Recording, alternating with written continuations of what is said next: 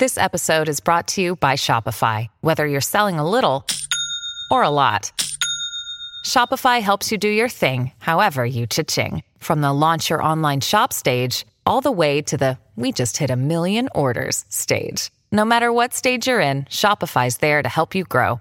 Sign up for a $1 per month trial period at shopify.com/special offer, all lowercase. That's shopify.com/special offer.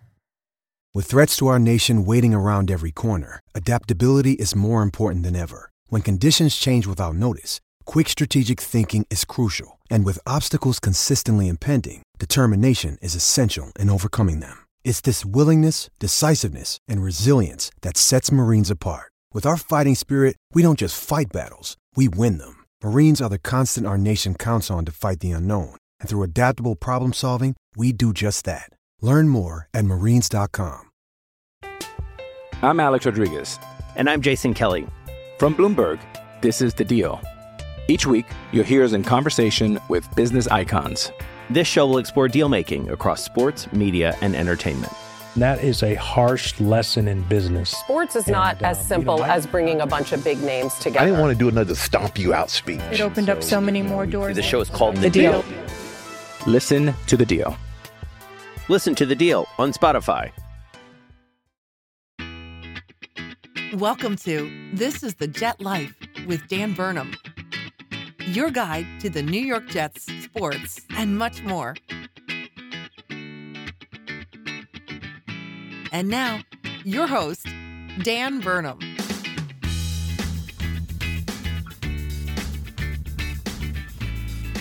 What is up, everybody, and welcome back to another episode of This is the Jet Life. It's been a while since I sat in this room venting all of my thoughts and emotions on the New York Jets.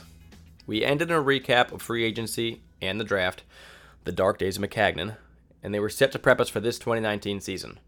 And we've had a few unexpected bumps along the way, including Operation Overthrow, but we've actually made it, and pretty well intact considering. The Jets have 2 preseason games under their belt now, one against the Giants, one against the Falcons. Now, I'm not going to do a full recap of each of those games, but I'll be using what we saw in those games from a variety of players to evaluate where our team is today and where a bunch of different players stand. Remember, we've only got about 2 weeks to dump about 40 of these guys, so we've got to make sure it's the right 40. Last thing we want is one of these guys ending up on the Patriots, the Bills, the Dolphins, or any team around the league, watching them succeed and play against us. Not what we want, so going to evaluate all that. Today's episode is going to be broken down a little bit different, but same sort of content. It's going to go news and notes from around the league. Going to talk about the starters from the 2 games. A pit stop at the cooler for what's on tap. Going to talk about the rookies, what we've seen some special teams. Going to do the players that have been impressive in those 2 games, that didn't fall into the above categories, and then those that have been unimpressive. And there's a plethora of each. Going to do that new segment that we touched on last time, Father Time. You get some insight from my father on what he thinks the New York Jets are going to do on defense. Some section of some other Jets notes that didn't fit into the above. And then a look ahead at what's to come for the New York Jets. Lots of fun stuff. Lots of exciting things. Yeah, chock full of hot tamale content. But before I begin, I got to remind you to subscribe and rate this podcast if you enjoy it. It's available on Apple, Google, Spotify, a bunch of other dark corners of the web. I do appreciate those who have already done so. And feel free to also follow me on Twitter at Jets_Dan to follow my streams of Jets consciousness throughout the week. So with that, let's do the damn thing. News and notes. I'm just going to rip through these things really quick. There's just a couple of them. I want to get to the Jets stuff. This stuff bores me, and I'm tired of hearing about it, to be honest. You probably are too. Antonio Brown, he needs to get over his whole helmet issue. Everybody in the NFL knew over a year ago that they were going to be changing helmets to one that the NFL thinks is going to be safer. So they've told him he's got to change it. That year has come. He wants to use his old helmet. He's filing a bunch of grievances and stuff. Every other 1,500 players in the NFL right now are perfectly fine using the new helmet. Antonio Brown's got the only issue. It's a whole big mess. Glad he's not on our team. We got some holdouts around the league. We got one from Melvin Gordon, good running back from the LA Chargers. We got Ezekiel Elliott, really good running back from the Dallas Cowboys. Melvin Gordon, I understand why he's doing it. He wants to get paid. He's worried that he's going to be used and abused like a bunch of other running backs around the league. Similar to Le'Veon Bell. You know, these guys don't want to just play, give up all the tread on their tires. It's only like the shelf life of a running back in this NFL is like, 5-6 years. So if you go through your rookie contract 4 years, you go on a team option, and then who knows what you have left. You're not getting a nice long-term contract after that with a lot of guaranteed money. So these guys want to hold out and try to figure it out. It's a confusing thing around the NFL right now because the running back position is like no other, where these guys feel like they're a dime a dozen. You feel like you can draft them in any round, plug them in, use them for 3-4 years, and then move on. And you get it. I mean, these guys don't want to be dealt like that. They want to make the money and have the guarantees that the other players have. Nice, long careers. Haven't found a nice middle ground for that to work out yet. We'll see how the NFL handles it. Then you got Ezekiel Elliott, on the other hand, and he has no leverage at all because he's got 2 years left in his contract. And I could see, Melvin Gordon's case looking for an extension before that last year comes. Ezekiel Elliott, I mean, he's really got no leg to stand on. If he doesn't play this year, doesn't play next year, he's probably not going to be lasting in the NFL much longer. So he's basically got to be out there. I don't think there's really any scenario where he doesn't play, and the Cowboys know it. Jerry Jones is even making jokes about it, saying, Zeke who? Because I don't think it's bothering him. I don't think anybody's scared that Ezekiel Elliott's not showing up. We know the guy's going to be there. If not, it's going to be costing him his career most likely. And all the while, you got this backup running back Pollard for the Dallas Cowboys playing behind this great offensive line in preseason and doing an absolutely bang-up job. He had 6 carries, 51 yards, rocked and rolled, and Ezekiel Elliott can't really feel real good about that right now. Didn't want to see another guy take his spot and succeed the way he did. A lot of people had those concerns when they saw Connor do it for the Steelers in Le'Veon Bell's absence. They thought, well, look at this. That was a great offensive line in Pittsburgh. This guy's stepping in and doing a great job. Maybe it's the line, not Le'Veon Bell. Now, I think all Jets fans are about to see that it is Le'Veon Bell. The guy's going to be an absolute machine for us. But, Ezekiel Elliott, he's hoping that they're going to be calling him back anytime soon with an offer. Not so sure that's going to happen. Maybe the two sides can just be cordial and find a nice happy medium. Maybe he gets a little bit of a boost, not what he's looking for, and Ezekiel Elliott just bites the bullet. I mean, remember what Le'Veon Bell was looking for in a contract and what he accepted from the New York Jets. And that probably was his best offer. And it was lowballed him $5 million from what he asked. This stuff happens. He's got to be out there ready to play. He's an important part to that team, and I'm really glad that this stuff's not happening with the Jets right now. We don't have a Revis holdout. We don't have anything else going on. Everybody's reporting to camp, and for the most part, up until a couple days ago, the team's been extremely healthy, and just a couple guys nicked up here and there that are working their way back. Some precautionary things in training camp, but you expect that, and you'd probably rather it, honestly, than be aggressive. But anyways, that's what we got for our news and notes. The New York Jets have played 2 games against the Giants, one that they lost 31-22, and one against the Falcons that they won 22-10. So that's where we're at. Let's start evaluating the starters. We got to start with Sam Darnold because this guy is amazing. He's amazing. I mean, he's everything that we've hoped for in a quarterback. He's super young. He carries himself in a great way. He handles the New York media. Somehow Baker Mayfield can't handle the Cleveland media, which is probably 3 guys. And Sam Darnold goes through New York with the sky as his ceiling, all eyes on him, everybody in the fan base talking about him, can't wait to see him, and still he makes no headlines. It's awesome. I mean, it's everything that we could hope for. And then when he goes on the field, the guy can move, he can stand in the pocket, he can throw it deep, he's got good timing, good accuracy, he controls the huddle. It's everything you want to see, and he's like the youngest quarterback to ever do it. Now he's coming in for year 2, ready to rock and roll, starting to build this offense around him. And, I mean, you were so excited to see him. He's the guy that this whole team is based around. Everything that we've done for the past 3 years basically has been based around getting a quarterback and having it be the right guy. And they did draft the right guy, in my opinion. Sam Darnold here, he comes out. We're waiting to see what's he going to look like game 1. He only plays 1 drive. But he plays lights out, stands in the pocket a ton, delivers the ball down the field, finds Jamison Crowder on 2 throws. He moves extremely well in the pocket, creative. He had a really similar throw to Chris Herndon, to one that he had last year, where he just rolls to the right, pops over the defense, Herndon jumps up, grabs it. I mean, it looks like he just jumped right back in where he was when he was on fire at the end of last season. He had a perfect drive, basically, 1 incomplete pass that was almost picked off by Jabril Peppers, but luckily wasn't. Similar to that Lions, the season starts, quick pick 6. Almost had that kind of thing happen again. Got the jitters out, brought the team down the field, touchdown to Jamison Crowder, out of the game. Holy moly. Perfect quarterback rating. Sam Darnold rocks. Game 2. Sam Darnold comes in. On fire. Amazing. Dishing the ball around the field. Only had 2 incomplete passes in this game. He didn't move around the field as much as he did in Game 1. He stood in the pocket a little bit more and delivered precision throws. He threw a couple to Quincy Enunwa. One was dropped on a 3rd and 1, but it was a perfect throw. Quincy just didn't beat his man, Trufant. He had a really nice play to Robbie Anderson that was a comeback route that he threw it while Robbie Anderson was running straight at his back. Anderson turns at the last second. Ball's already there. Great timing between the two of them. He had a nice 3rd and 4 goal line play to Robbie Anderson, a timing play with a defender draped right over his back. I mean, these balls are placed right in the perfect spots.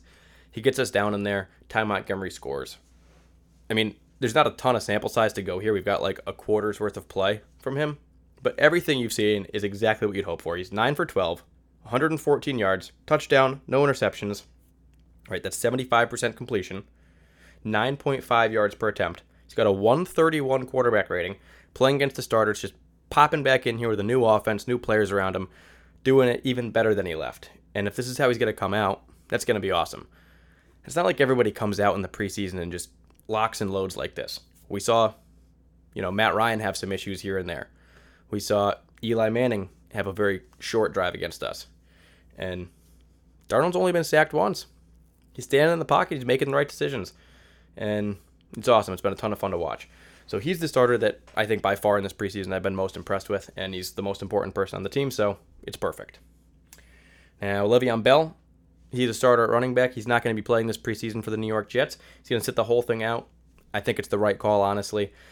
I think I've seen enough from him. I think that Le'Veon Bell's going to take probably 2 handoffs before he's back to feeling comfortable, and even then, I don't think he's at much of a disadvantage. Put him in against the Bills. Know for sure that you're going into the league with him perfectly healthy. You have no lagging injuries. You don't want him to just, even if he gets 3 carries and you see him like limp off the field, a little bit shaken up. I don't want that. Let's just go in against the Bills. Kind of a must-win game right away. A home game against the Bills in the division. If we want to, compete, these are the games that we got to win. There's no must-win games, of course, in September, but, it feels like the type of game that if the Jets are going to have that good season we're hoping for, it's kind of going to start there. So Le'Veon Bell, get him out there. He's going to be fine. He doesn't have a ton of experience with this offensive line and with these players, but when you're as good as he is, which is ridiculously good, it doesn't take long. And running back's an instincts position. You get him back there. It may take him a game or two to get to full form, but he's going to be healthy, and him at 75% is still going to be better than what we had. It's still going to be better than Isaiah Crowell, Eli McGuire. I mean, I love Bilal Powell, but it's going to be way better than that too. The guy can block, he can catch, he can run. It's going to be awesome. Glad he's not playing right now. In his stead, we've got Ty Montgomery, who's been getting a decent amount of work early in the games. He seems like he's the clear-cut backup right now, ahead of Bilal Powell, Trenton Cannon, and Eli McGuire, which is fine because I like what I've seen from him. And he's a super smart, intellectual guy that you like to have in your huddle. He's got 4.8 yards per attempt. He's got a touchdown. I think he's been consistent overall in the 2 games. He's run outside. He's gone inside. I think that for how shifty he is and how good he is with his hands, he's actually got a little bit more power going between the tackles than you'd think. I mean, he picked up a nice touchdown going outside, but he got some nice short yardage plays and one longer play going right up the middle as well. I think that pretty happy to have him. I think that he's an automatic improvement at that number 2 running back spot, and it's looking like we got a pretty nice stable of backs right now. It might be a difficult come cut down time to get rid of some of these guys because Montgomery and Bell, they're not going anywhere.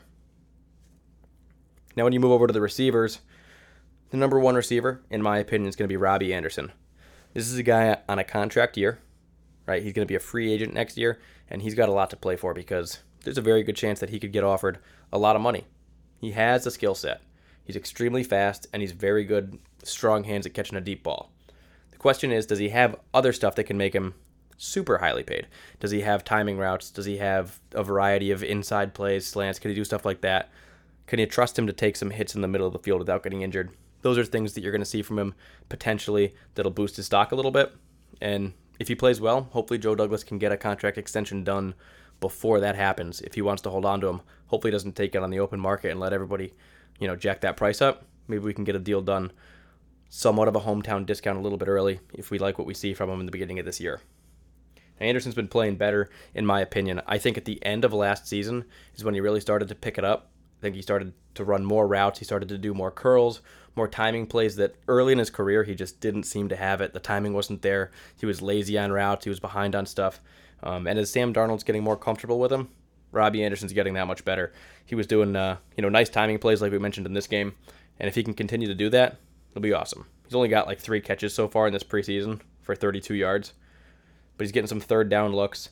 He's getting some plays and some chemistry with Sam. You can see throwing the ball when he's not even open, opens up for it. And when you start running plays like that, short yardage plays and curl plays like that, it really opens up the deep ball, which is his forte. He's been finding success getting deep against guys that know that's basically all he does. If he can expand that route tree and start doing stuff inside, some more mesh concepts that Adam Gase likes to run, it's going to really open up that deep ball when he fakes inside. He's fast enough to, if he gets a step on a guy, to keep him beat. And it might be a lot of fun watching those this year. I think that this is going to be Robbie Anderson's best season. I think he's getting 1,000 yards. If he stays healthy, first 1,000-yard season, and first 1,000-yard season for a Jets receiver since like Brandon Marshall and Eric Decker probably. It's going to be good. Now, unfortunately, it's going to raise his price a little bit, but what are you going to do? A good season's a good season. Crowder's a guy I've really liked. We paid him like $8 million a year for 3 years. He's going to be here for a bit. We know he's had some injury concerns coming from the Redskins, but he's a slot receiver. He's shifty, and I like what I've seen. I always thought he was good. It's just keeping him on the field. And I truly believe that with Sam Darnold and this offense, he can be an elite slot receiver in the NFL. When you look around the league, there aren't that many guys that just excel in the slot. Guys like Jarvis Landry, who that's a slot guy you got to watch out for. I think Crowder's going to get there. He's so shifty. He's so fast. He plays well. He gets open in space. He runs well. He moves. I love it. Got to keep him healthy. He had 2 good catches in the first game. Got that touchdown. Nice to see his rhythm going. Just one more weapon for the offense. Definitely an improvement over Jermaine Kearse. And if he can stay on the field, yeah, Sam's going to love it. Then we have Enunwa.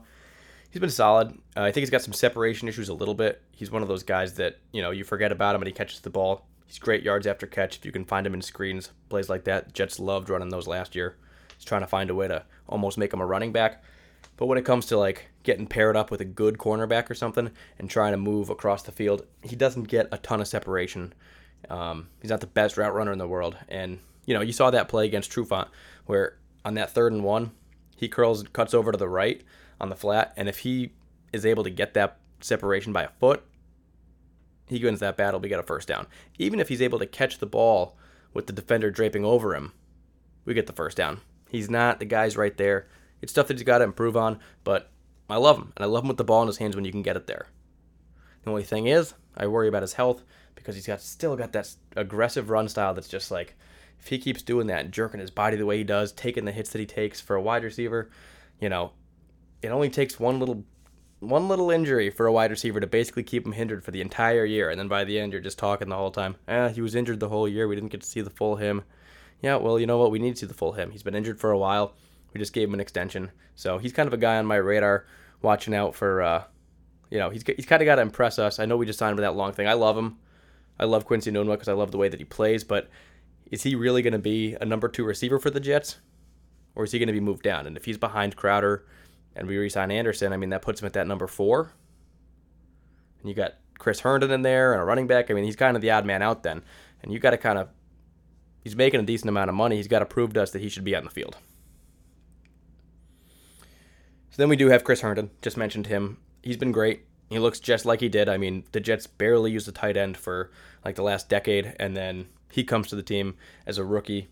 Does awesome for a rookie and what we were expecting from him. He's looked just as good in the preseason. Again, he's not played all that much. But the bad news with him is he got a DUI. He's going to be suspended for the first 4 games. So we do have to kind of get used to life without Herndon a little bit. As much fun as he is to watch, as much as we're all rooting for him, it's going to be great when he's back, but we're only going to have him for at max 12 games this year. So, the first quarter of the season is going to be Herndon-less. It'll be great to plug him back in, when the schedule starts getting real tough. But those beginning weeks, we've got to do it without him. Now, the offensive line has been interesting because we pick up Ryan Khalil. Right, Joe Douglas pays him a ton of money to come out of retirement because, like every other person, the entire Jets franchise fan base, he also doesn't think Jonathan Harrison should be playing center for the Jets. The guy's all right. He's going to be a fine backup. I don't hate having him on the roster. I got nothing against him, really, other than the fact that he's a below-average center, and Sam Darnold would like to have an above-average center. So Ryan Khalil's coming here. He hasn't played yet with the New York Jets. He's still just getting back into shape, and we'll see how many snaps he takes before the regular season. But then you got Brian Winter shaking up. He's not playing. Osemele, he played the first game. It was absolutely amazing. He was blocking his first guy, getting to the second layer, blocking those guys. He was coming back in the pocket to help offensive linemen, help the tackle, Beachum block his guy. I mean, he was all over the place in that one drive he played with Sam Darnold, and it was like, wow, this guy looks like a freaking all-pro guard. He looks exactly like what we hoped for when he was an all-pro guard 3 years ago. And the guy looks just as good. If he come back to that old form, it's going to be great to have him. Big improvement over James Carpenter, I'm sure. But he got a little banged up, and he didn't play in preseason game 2 either with Winter, so neither guard. And then our likely starting center, Ryan Khalil, not playing. Brandon Shell, he's been injured for some time now. He's not played yet. And you've got Kelvin Beachum. He's the guy that's basically been playing the most. And in my opinion, Kelvin Beachum looks a little bit older. I think that he's starting to regress a little bit. Love the guy, love the player. Glad that we had him. He was a great, bridge to our next left tackle, but I think it's time for us to start looking at left tackles. He got bullied a little bit trying to set an edge for Ty Montgomery. Ty ended up getting a decent handoff, a decent run, like 9 yards up the left side, but Beachum on a run play has to get the first step forward and drive his man back. He's got to set that corner for the running back to start getting upfield faster. When he gets pushed backwards instead, one, it means that he's losing his strength battle on a play where he knows he's going forward. And two, it means that Montgomery now has to slide parallel to the line of scrimmage for longer to get around him without changing the direction of the run.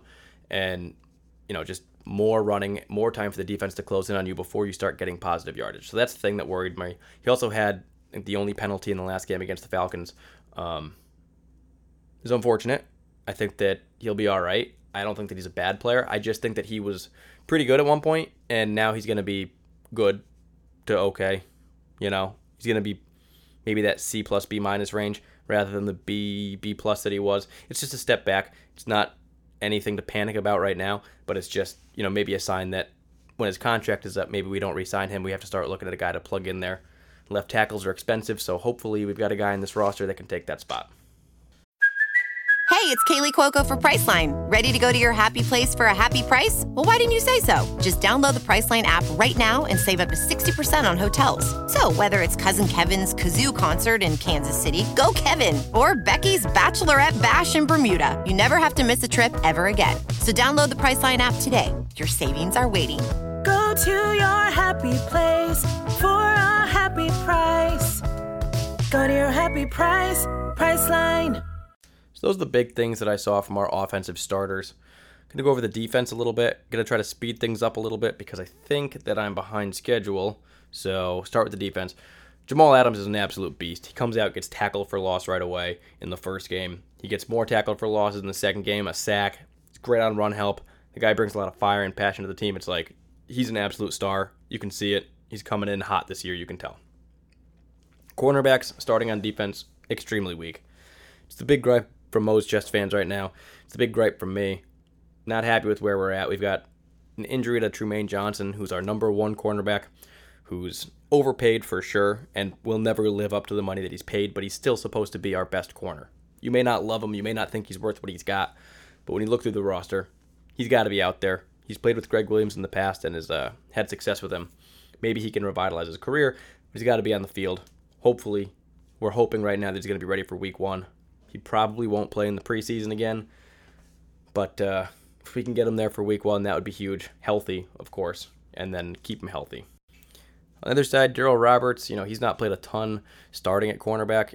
When he does play, he's looked pretty good, so Jets fans are pretty happy with him, especially not playing free safety. I don't think people are super upset having him there. It's just the depth behind him.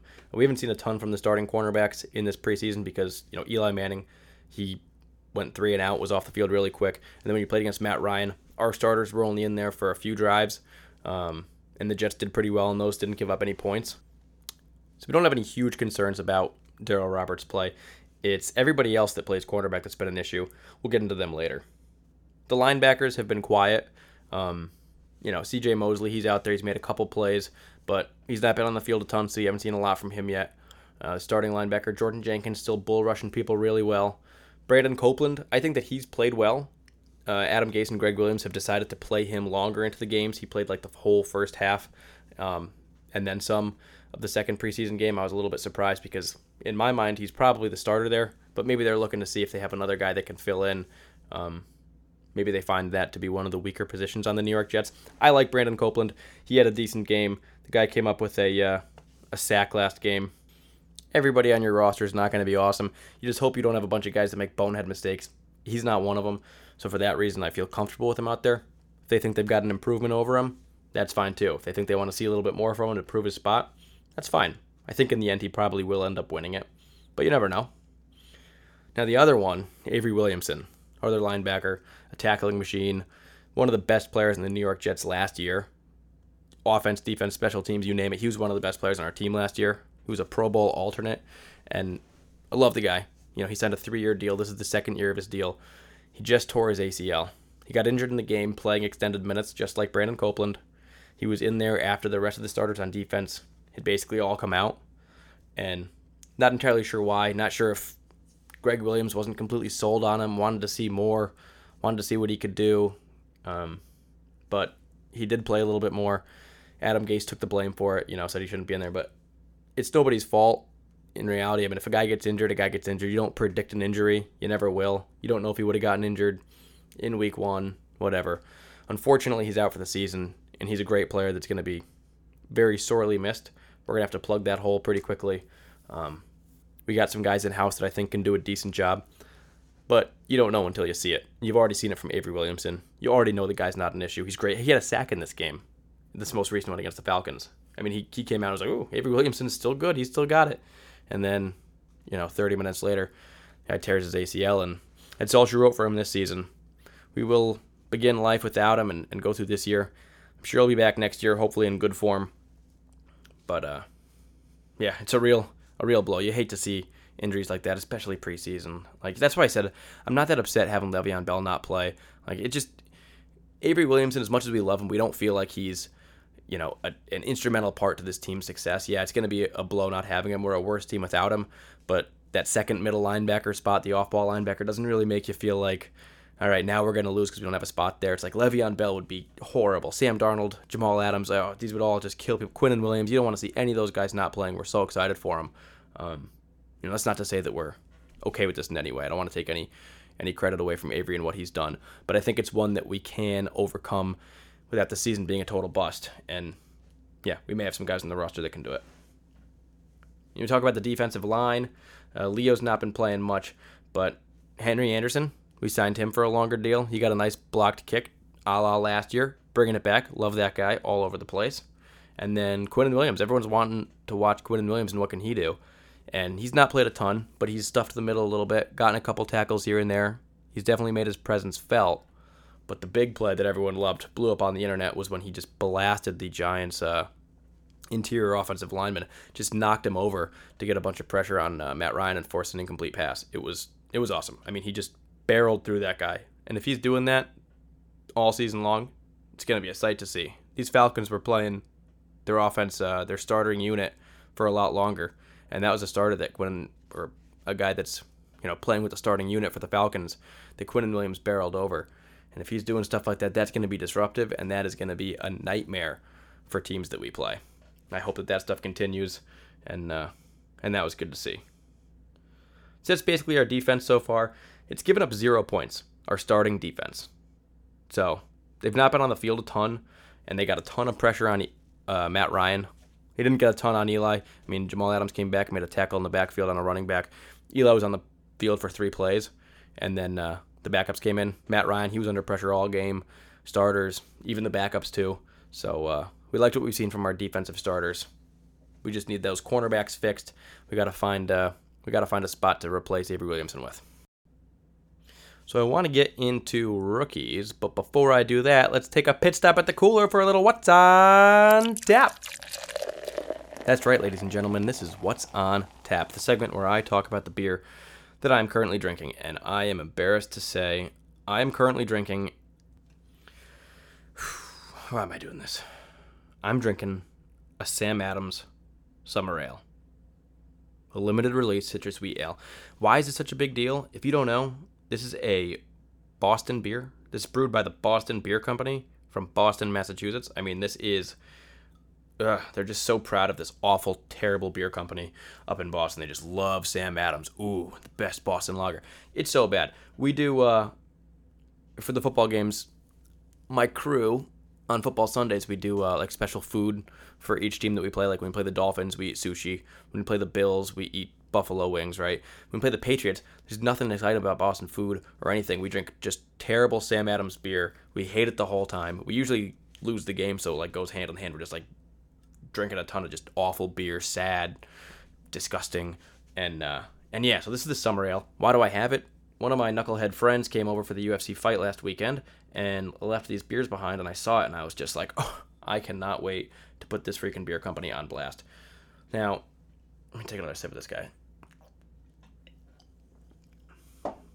So, it's not the worst thing in the world. It's not the type of beer that I like in any way. But it's like we don't even want to focus on that because the company itself, what it stands for, we don't want to like it. And we can find other beers that taste just as average as this one. It's summery. It's got that shandy-ish thing going on. It's, it's trying to be a little playful, a little light, a little bit too sweet for my liking. It's kind of like a 1 or 2 at the beach type of beer. And no, it wouldn't be the worst, but I think it's a dime a dozen type of thing. Everybody's got one little novelty summer type beer. This is just another one of them. It's not that great. This thing is, what is it? Should I even read this back? Ugh, God. Summer ale, golden, hazy, and satisfying. The American wheat ale is synonymous with summer. Our blend of orange, lemon, and lime peels create a pleasant bouquet of citrus. The grains of paradise accent the crisp wheat character with a subtle spice that finishes clean. Iconic as it is refreshing, summer ale is just right for any summer day. Yeah, I'm not buying that bullshit. Yeah, it's 5.3%, 8 IBUs, so it's got like nothing going on in terms of beer. Hoppy flavor, it's just, I guess the only redeeming thing I can get out of drinking this thing is that I did not spend $1 on it. Thank goodness, I will never make that mistake. And who knows, maybe journeying down this dark path way out of my comfort zone has shown the light to some of you and can keep you from making the same horrible decision that I did, which was opening this thing, which, by the way, has a pop-off bottle cap, which I thought was reserved for, like, good beers. If it's like this, it should just be a twist-off because we're just barbarians drinking this stuff. Nobody classy is drinking a Sam Adams Summer Ale. It should just, like, I have to have a bottle opener for this thing. I don't know what they're trying to pull here, but we ain't impressed, and we certainly ain't fooled. All right, so that is what's on what's on tap. Moving on, let's go over to the rookies from the first 2 games. And the rookies are one of those things that you always want to focus on when you get to preseason because these are the guys that you've never seen play that you just have unlimited expectations for. Just like we hope that our team is going to be amazing, we hope that every one of these rookies that we've never seen play is going to be amazing. We talked about Williams already. Let's go to our next pick, Ja'Kai Polite. All right, this guy's getting extended playtime and making almost no impact whatsoever. He's had a very bad start. He's had 4 tackles playing with backups in a lot of playing time, and so far he looks like he's just not going to be making that much of an impact for this team. Probably not going to get those sack numbers we were all hoping for, that 5 or 6 sacks. Until we see more out of him, he looks like a guy that probably shouldn't be on the field all too much. He's going to have to step it up a bit. Then we got Chuma Adoga, the tackle. He's played both left and side. The guy's young, raw. One of the big knocks on him is he's not super strong. We've seen a little bit of that from him so far this preseason, but I think overall, I kind of like what I've seen. Now, he's not been perfect. He's made a couple mistakes here and there, but he's played both sides. He's super young, and I think in terms of the potential that he has and what I've seen so far, I already would rather have him out there than Brent Quayle or Ben Ajalana, 2 guys that we've been like going back and forth between for the past, feels like 5 years. I think Chuma Adoga, he's going to be less expensive, and he's on the roster for a while. I think that he's a guy that hopefully can develop. Maybe he can take that Beecham spot. Maybe he could just be one of those really good backup tackles because tackles get injured and you can't have the excuse of, well, we don't have a backup tackle that can really play significant football. You got to have a guy that can play there. Maybe he'll be that for his career, but he's got to be good. Bar is higher than Quayle, higher than Ajalana. The expectations are, solid. So I've liked what I've seen. See a little bit more from him before we decide, get a verdict on that. Blake Cashman, a guy that a lot of people like. He had a great game 1. He's super fast. He basically forced a forced fumble with Frankie Louvu, held him up. He had 4 tackles in basically one half of a game. But then he got a little banged up, and he didn't play game 2 for precautionary reasons. So what are you going to do? We're hoping that he's going to be healthy. He's one of those guys in that next man up scenario for Avery Williamson. You got Cashman, who's a little bit faster, younger. He's definitely not seen as much on the field, but they say he can cover pretty well. We've yet to see that. Hopefully he can do it. The other guys he's competing with, it's like Neville Hewitt. He could potentially do something. You got James Burgess out there. We picked up a guy, McClellan. We'll see what he can do. Anthony Wynn's still on the roster. Just Cashman's one of those names. You'd like it to be the young guy because he's on the roster for a while for cheap. And, he's young. He's got potential. The sky's the limit. Ideally, he wins, a decent amount of playing time at that position. If not, he looks like he could definitely be a great special teamer. He is flying around the field pretty well.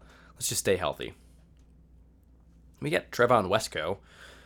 He's a tight end who's basically set to be the Eric Tomlinson replacement, ideally. He's a blocking tight end, kind of like a hybrid. He's been playing some fullback, going back into the backfield, blocking for the running backs. The problem is he's not made much of an impact at all on offense. He hasn't had a single catch.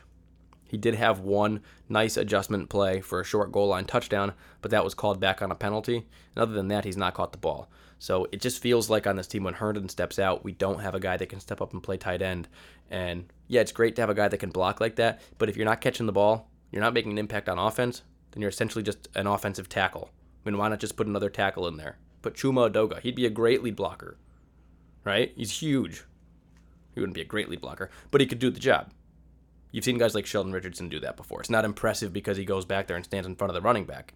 A bunch of players do that. Gimmicky type of plays. It's just, he's got to be a little bit more impactful on the offensive side of the ball. If you never throw him the ball, if he can't get open, then there's no reason to even have him as a tight end. You just put an offensive lineman out there.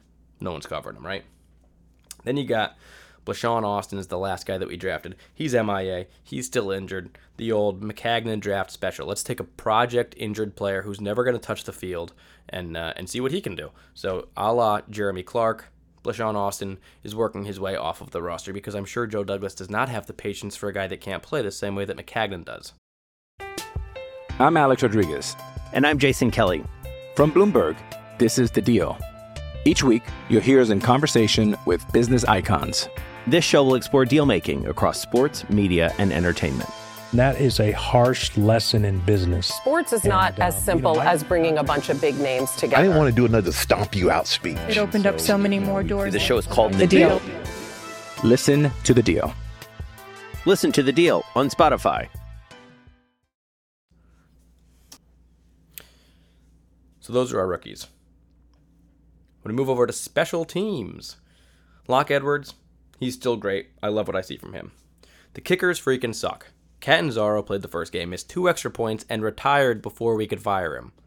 The ball's on that guy to retire before you can get fired. Oh, sorry, family. I just, it wasn't for me. I just realized I didn't love the game the same way I did. Yeah, probably not, because you were getting booed the whole time. You were about to be kicked out of this town, and we're glad you're not here. So we bring in Tyler Bertolet. That's great. He was on the team last year, a guy that we thought, maybe he could beat Jason Myers. Keep in mind, last year we picked up Jason Myers in August, basically off the scrap heap. He was a guy that we'd never been impressed with on other teams. He comes to our team, and we're like, well, Bertolet's got a chance. Bertolet does not make the team. Comes back in for us. He goes 1 for 3 on extra points. I don't care that he made up a 49-yard field goal. That's cool, but if you miss 2 extra points, you should be off the team as well. Again, I think it's time for Bertolet to consider retirement. Ross Martin, he's a guy that could be available. Maybe guys like Matt Bryant. Maybe some other old veterans that are just sitting, waiting. I know everyone talks like it's so easy to find a kicker. And on one hand, it's kind of true. It's like there are a bunch of guys that have done it before that probably can kick 78, 80% for you. At the same time, though, if that was the case, why did the Chargers not make the playoffs a couple years ago when they went through like 6 kickers and couldn't find a single guy to get it through the uprights? Sometimes you just keep trying, guys, and they keep sucking. It is possible. I really hope that's not the story of the Jets season this year. I'd like to get a guy in here. We didn't get a chance to trade for that backup kicker for the Ravens. Harbaugh's like a special teams mastermind, had another guy behind Justin Tucker, and a bunch of Jets fans were like, well, let's trade for him.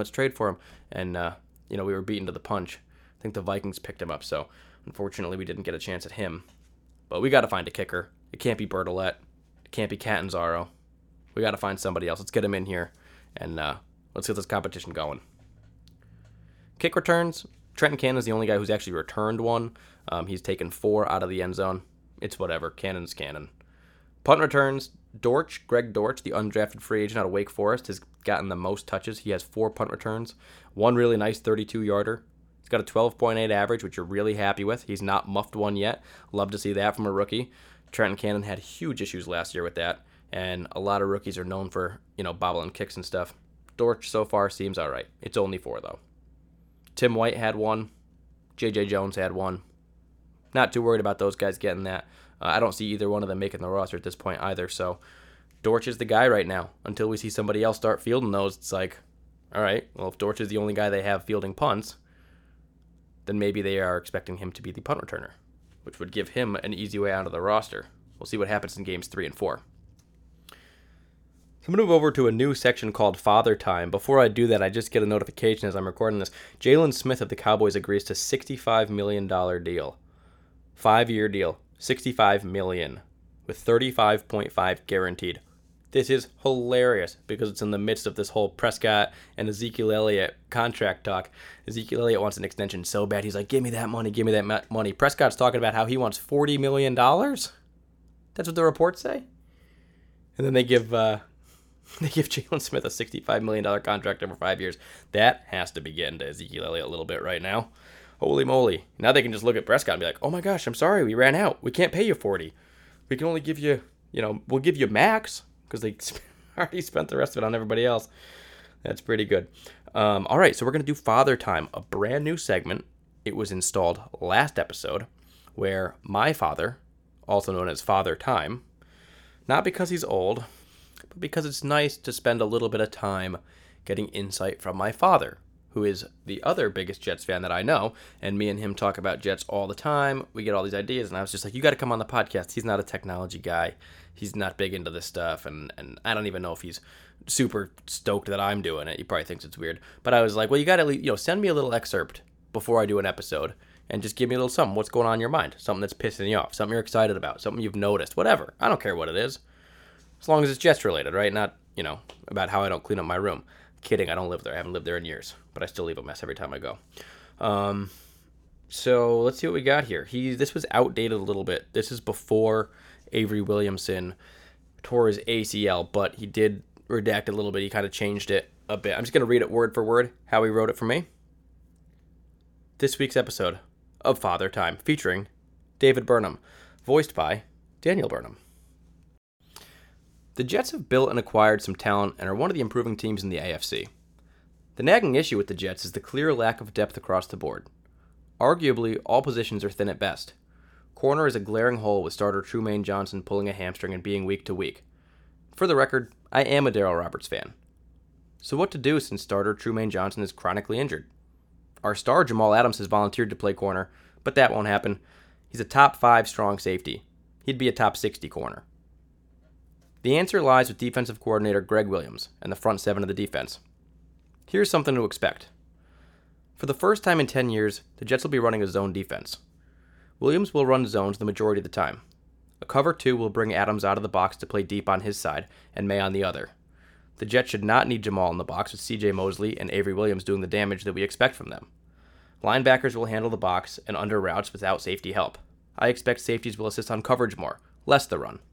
Adams won't be playing corner, but he will be having more coverage responsibilities. I'm grateful that the days of leaving corners on an island, a la Rex and Todd Bowles, are pretty much over. The Jets will rush 4 or 5, and the rest will cover their area, shading to the weak parts of the defense and the strengths of the opposing offense.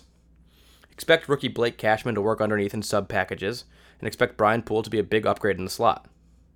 2 final thoughts. First, Greg Williams will always have wrinkles in his plans. He will always be smart and always be aggressive, and he will emphasize not giving up the big play. Imagine the Jets with 2 quality corners. That's only a year away. I trust Joe Douglas. And remember that with the salary cap, nearly every team has at least one hole. We need more depth, but it's next man up. That is coming. In Joe Douglas, I trust. Prediction, the Jets will split with the Pats, sweep the Finns, and sweep the Bills. Yep, 5-1 in the AFC East. Go Jets. End excerpt. And that's it right there. That's what you're talking about. I mean, my dad's exactly right when he's talking about this. The Jets' defense is going to be different than we've seen. Greg Williams is bringing a total different style. We're not going to be doing that cornerback island stuff. We're going to be running zones, and we're going to be relying on different players. That's going to change Jamal Adams' role a little bit, probably. I expect that he's probably right in that expectation. And we're going to be aggressive. We're going to do what we can to try to make it work. There are holes. This team, like you said, is only a few pieces away from being really good. My expectation as well, this year, the Jets are going to be an average team. Maybe 7 wins, up to 9 wins. Looking at the playoffs, maybe they won't get there. But when you're a 7, 8, or 9 win team, you're only a move or 2 away. If we get those cornerbacks that my dad's mentioning, a couple guys out there, I mean, think of what this team would be if you knew going into this season we had 2 quality cornerbacks out there. How you'd feel? You'd be like, holy shit, I think we have basically as good a roster as we've had in a long time. That's a year away. Sam Darnold's 3rd year. A lot of these players, used to a system, used to playing with each other, more chemistry. A year of the general manager, probably drafting well.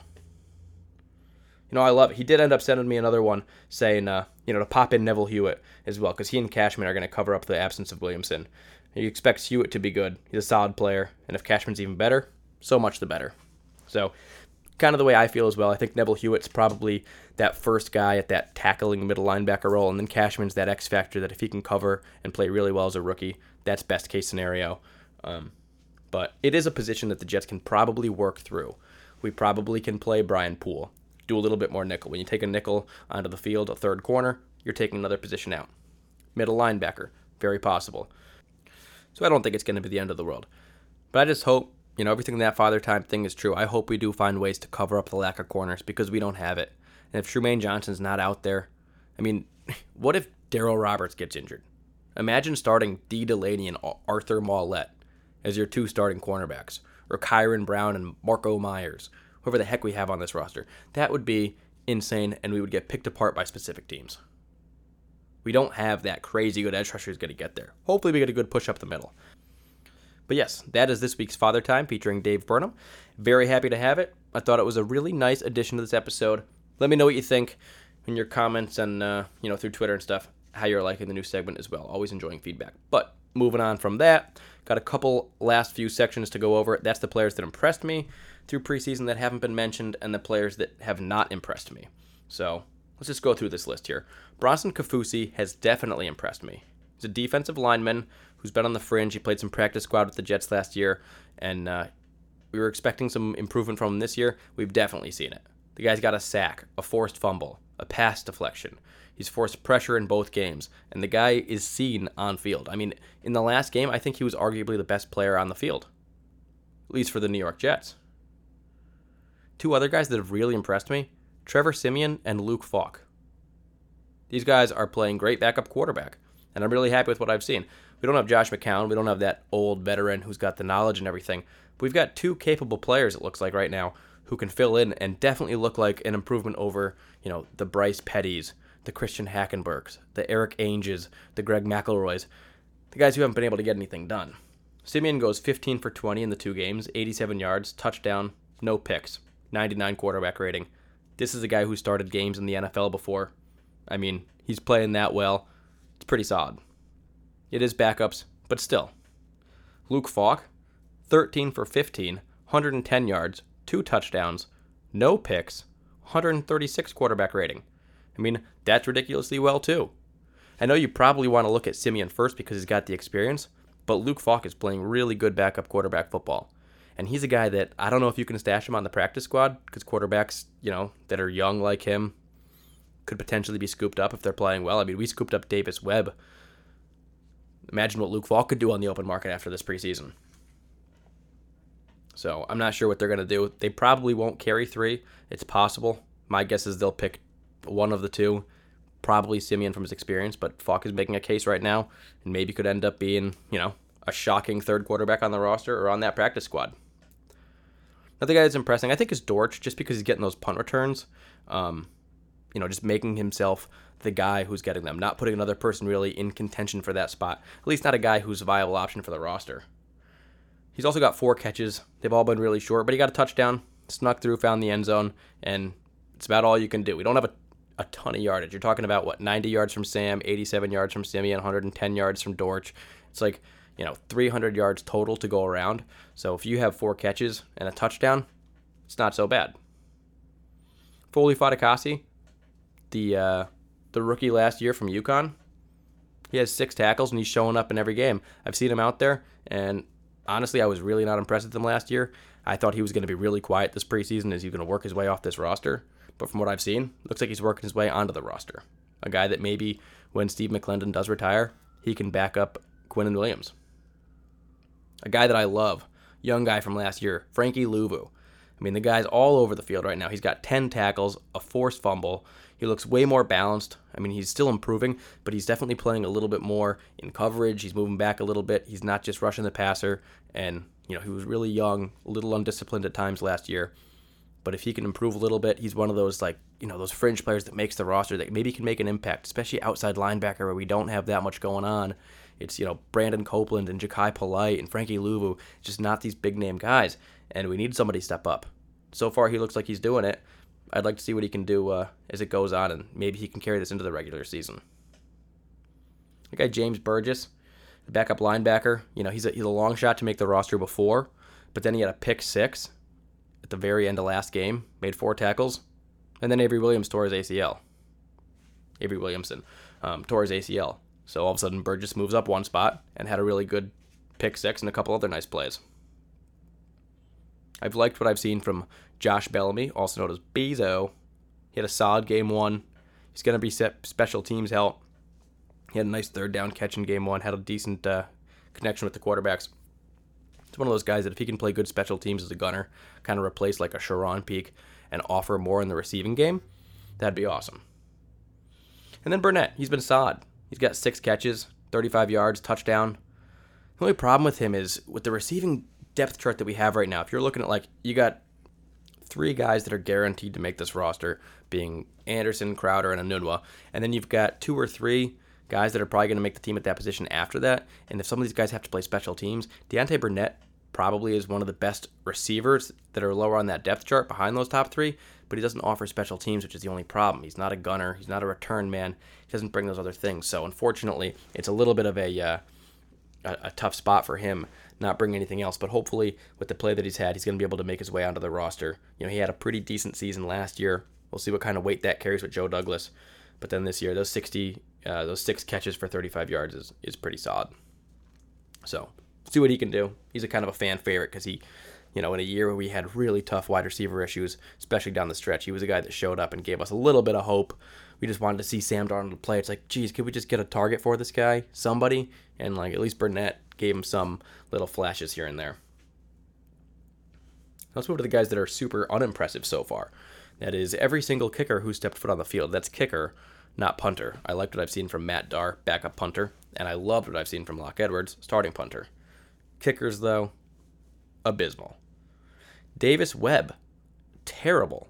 He was slated as the number 3 quarterback on this roster ahead of Luke Falk. The guy's 4 for 12, no touchdowns, 2 picks, and he should be cut.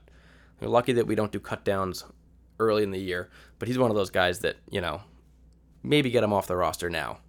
Make room for somebody else. Another kicker. That'd be great. Look at 2 problems at the same time. Backup tight ends. They're totaling 2 catches for 10 yards. 1 from Daniel Brown, 1 from Eric Tomlinson. We've got none from Trevon Wesco. We've got none from Griffin, who's the guy that we picked up a couple weeks ago. I mean, that position seems dead when Herndon's not on the field, and that's a huge issue. I mean, that was a pretty good position for the Jets last year. You saw Sam Darnold like using the tight end, but somebody's got to build a rapport with him. Somebody's got to get a little chemistry and get themselves open on the field. Trenton Cannon, he's an issue for me. He's got a 1.7 yard per attempt rushing the football. Now, they run him up the tackles a lot. I know that. I think they're just trying to not get other guys injured, and you're just going to run the ball, get through the game late in these preseason games. You're not going to put somebody that is important to you out there. But I'm kind of tired of Trenton Cannon. He made so many mistakes last year, and his style is like that of a Darren Sproles or something, but he doesn't have anywhere near that explosiveness. And they say they see it in practice from time to time, but with the mistakes and the depth chart that we have, especially at running back, and the special teamers that could make it at wide receiver, I just don't see a scenario where it makes sense having him here. He has a bunch of catches, but he's got a 5.2 yard per catch It's not like he's getting big yardage or anything. It's not like he's breaking anything. It's just, I don't know. It's just one of the guys that I think should be gone, and some people disagree with me, but what are you going to do? Other guy, Tim White, a guy everybody was looking at because he was like a training camp standout, wide receiver. He has no catches. He's been targeted a few times, but gotten nothing done. He had one punt return opportunity, nothing to it. He's a non-factor, and you got to be a factor to make the team. Another issue that I have is every single cornerback on the roster, other than Darryl Roberts, he's been okay. I mean, Trumaine Johnson is injured. Brian Poole, he's fine. He's not played all that much. But when you go down the list after that, Kyron Brown, he had a big name in training camp. I didn't like what I saw from him in the preseason game 1. Arthur Marlette, he got a start basically in game 2. Looked horrible. You got D. Delaney. Didn't do anything impressive at all in coverage. Perry Nickerson has looked absolutely awful.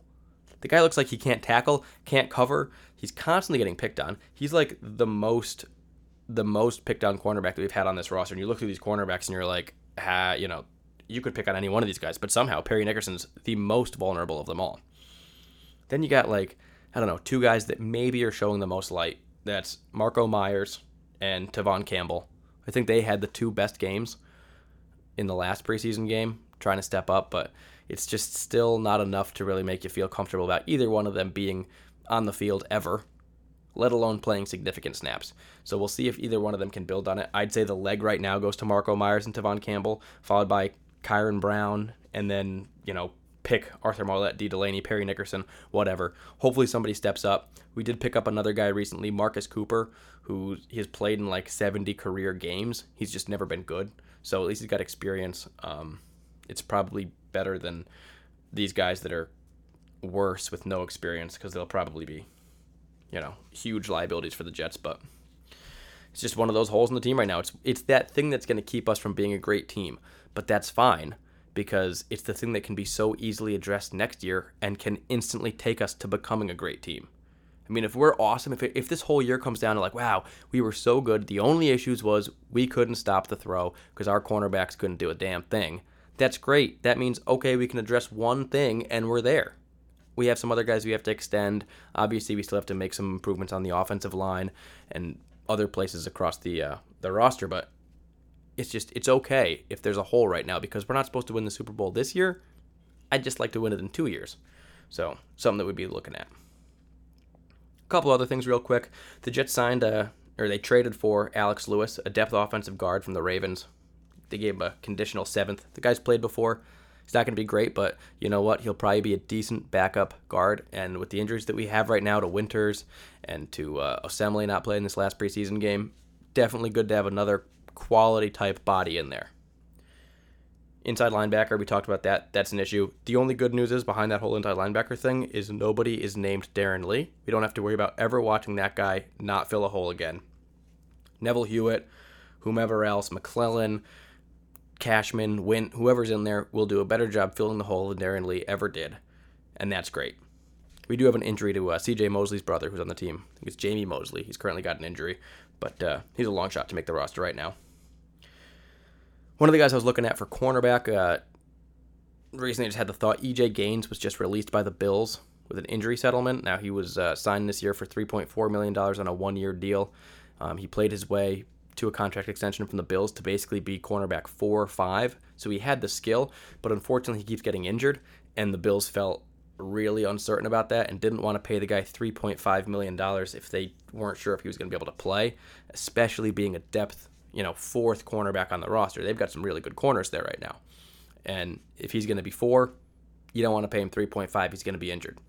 I think he's a guy that the Jets should look at, bring in for a physical, and see, if he can pass a physical and play, he could easily be an improvement over Kyron Brown, Arthur Marlette, D. Delaney.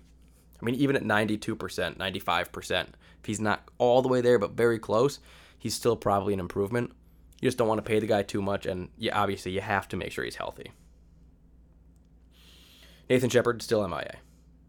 Valentine Holmes, he's a cool story, really awesome. A video just circulated today of him catching 5 punts at the same time, like one after another without dropping the football. So he was holding one football, caught another, was holding 2, caught another, and so on until he got to 5. The guy's a cool story. He was a rugby star in the Australia League, but I just think he's a real long shot to make this roster. He's really got no chance to get there. He's a garbage time story and a cool guy to root for, but when you look through the wide receivers and the running backs, he doesn't really have a true position and hasn't asserted himself, unless he can like prove to be the number one bona fide kick returner, punt returner that can like, do some other little things here and there. He's probably not making this roster, and we'll have to see what happens in Game 3, but likely not coming. So all that's left really now is I want to just close this thing out with a quick look ahead at what's to come. We've got 2 more preseason games. We got one Saturday, August 24th, 7:30 p.m. We're playing home for the New Orleans Saints. So that'll be fun. A lot of the offensive linemen are not going to play. The Jets will probably be precautionary for a lot of this game, especially given what happened with Avery Williamson. Maybe Gase is thinking like, let's not keep these guys in too long this time. But it's going to be Game 3, which typically is the most competitive game where the starters play the most. I bet we'll see a little bit from Sam Darnold and a bit from that defense, but again, they're going to come off the field, and from there, you're spending the rest of that game just evaluating those players that are close to cutdowns, those cornerbacks, those backup defensive linemen, the inside linebackers that are fighting for a spot, your backup receivers, running backs, whatever. It's all good. You just hope that you see a lot of good play across the board. You hope the cutdown decisions are difficult. You don't want it to be like, we'll just cut these 40 guys because they all suck. You want it to be like, wow, we got a lot of good players. We got to cut somebody. And we have to remember, that's happening at other teams. Other teams have tough decisions, and they're cutting good players. And those are guys that the Jets can look at. Maybe we cut this roster down to 53, and then maybe a week after that, 5 more of those 53 are gone, and we've replaced them with the scraps from another team. A kicker that got cut by a team that brought in 2 kickers. Maybe they had 2 guys making them all preseason. We scooped that guy up. A wide receiver, a kick returner, a punt returner, what have you. There are going to be opportunities. After that, we got a game on Thursday, August 29th versus the Eagles, home again, 7 p.m. That's the last game. We're still playing with 90 guys because we don't do those earlier cutdowns anymore. So it's going to be mostly backups, a super low-risk style game just to really figure out that last few roster spots and then get through and kind of just do a practice game for the guys not making your team, just to add to their highlight reel for the other teams in the league. And then we got cutdowns following the Week 4 preseason game. And then 20 days from now, basically, Buffalo Bills. Home game, 1 p.m., September 8th. Oh my gosh, it's coming. We're so close. Can't wait to do that stuff. I think that I'm going to do my next podcast. Let me get this out of the way. I'm going to do my next podcast episode following the 4th preseason game, probably following cutdowns. I'll talk about what happened in the games, what led to the cutdowns, why we have the roster that we have, and then spend the rest of it just looking towards the Buffalo Bills game, because then we have real football.